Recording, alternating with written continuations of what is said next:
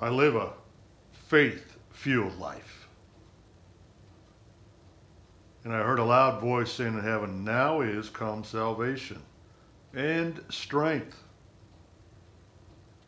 Salvation and strength. The kingdom of God is not in word, but in the power of the word. Power and demonstration of the power of the Spirit that quickens you with might by his Spirit according to his riches and glory, with strength in your inner man. That's how you become renewed, restored, regenerated. God's Super Bowl. The harder they hit me, the higher I rise in Christ.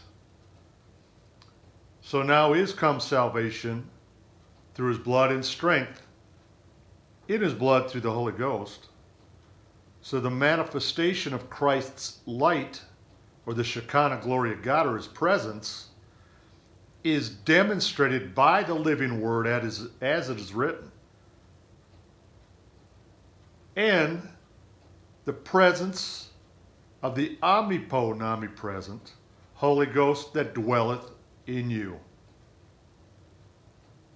So what comes in the strength in salvation right now, in the kingdom of our God. In other words, once again, the kingdom of God's not in word, but in the power.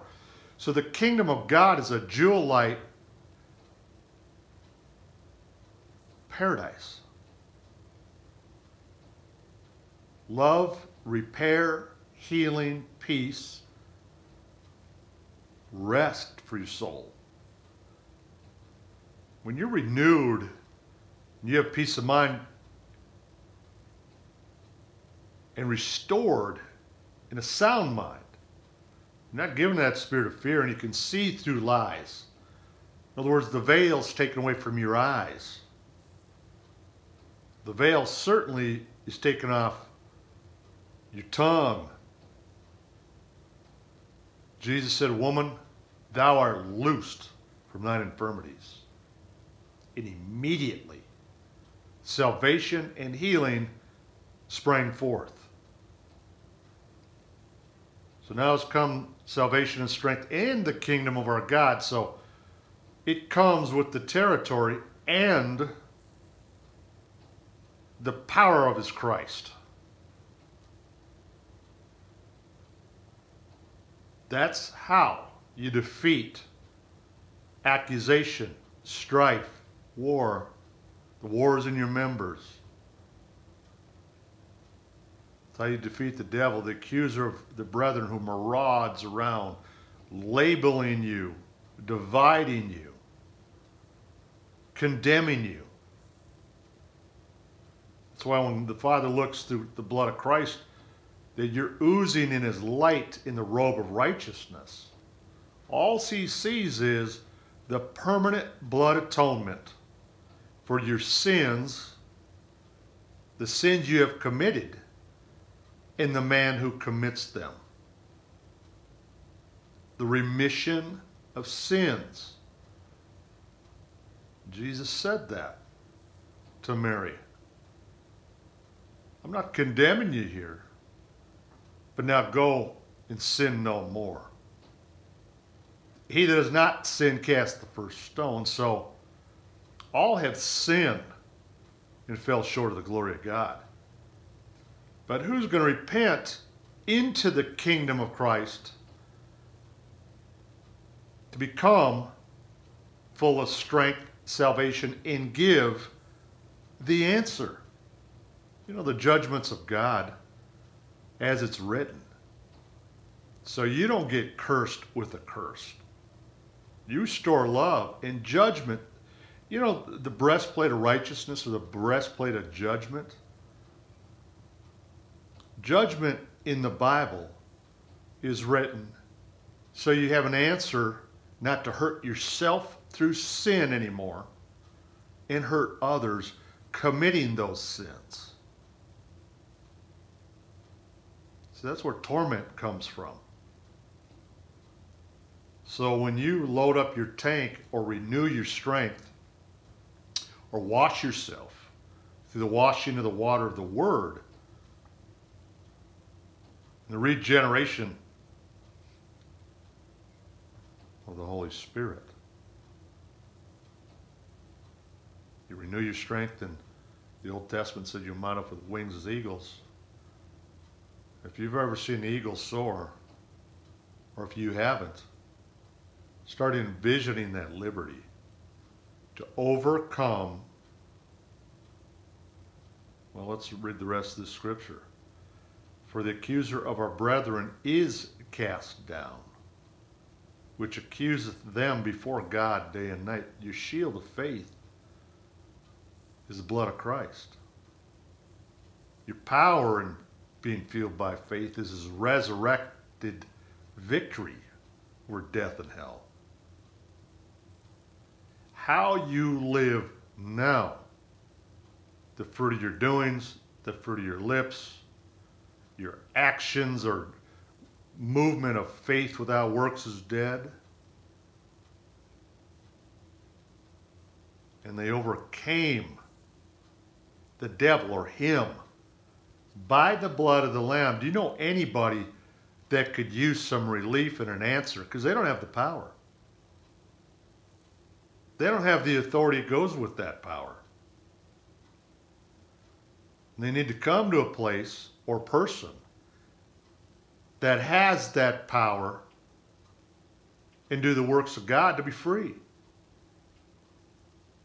They overcame by the blood of the Lamb and by the word of their testimony.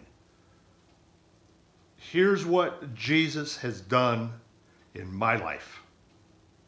Here's how I've done this or that when all odds are against me. When I was even opposing myself through ignorance. When it seemed like there was no way out, God made a way out for me. They loved not their lives unto death. Therefore rejoice, ye heavens, and ye that dwell in them. So the living presence of the New Jerusalem, you are now come to the New Jerusalem. Not then, not going to. You have come, but ye are come unto Mount Zion, and unto the city of the living God, the heavenly Jerusalem, to the innumerable company of angels, to the general assembly in the church of the firstborn, which are written in heaven, and to God, the judge of all, and to the spirits of just men made perfect. So that's why the fulfillment of times that coincide with the end of times and what the angels are in awe of, in the God of the resurrection, the God of the living. Because God provided us some better things for us, that they without us should not be made perfect. Perfect love casts out all fear. And when you live a faith-fueled life, you look for that manifestation of that city which has the foundations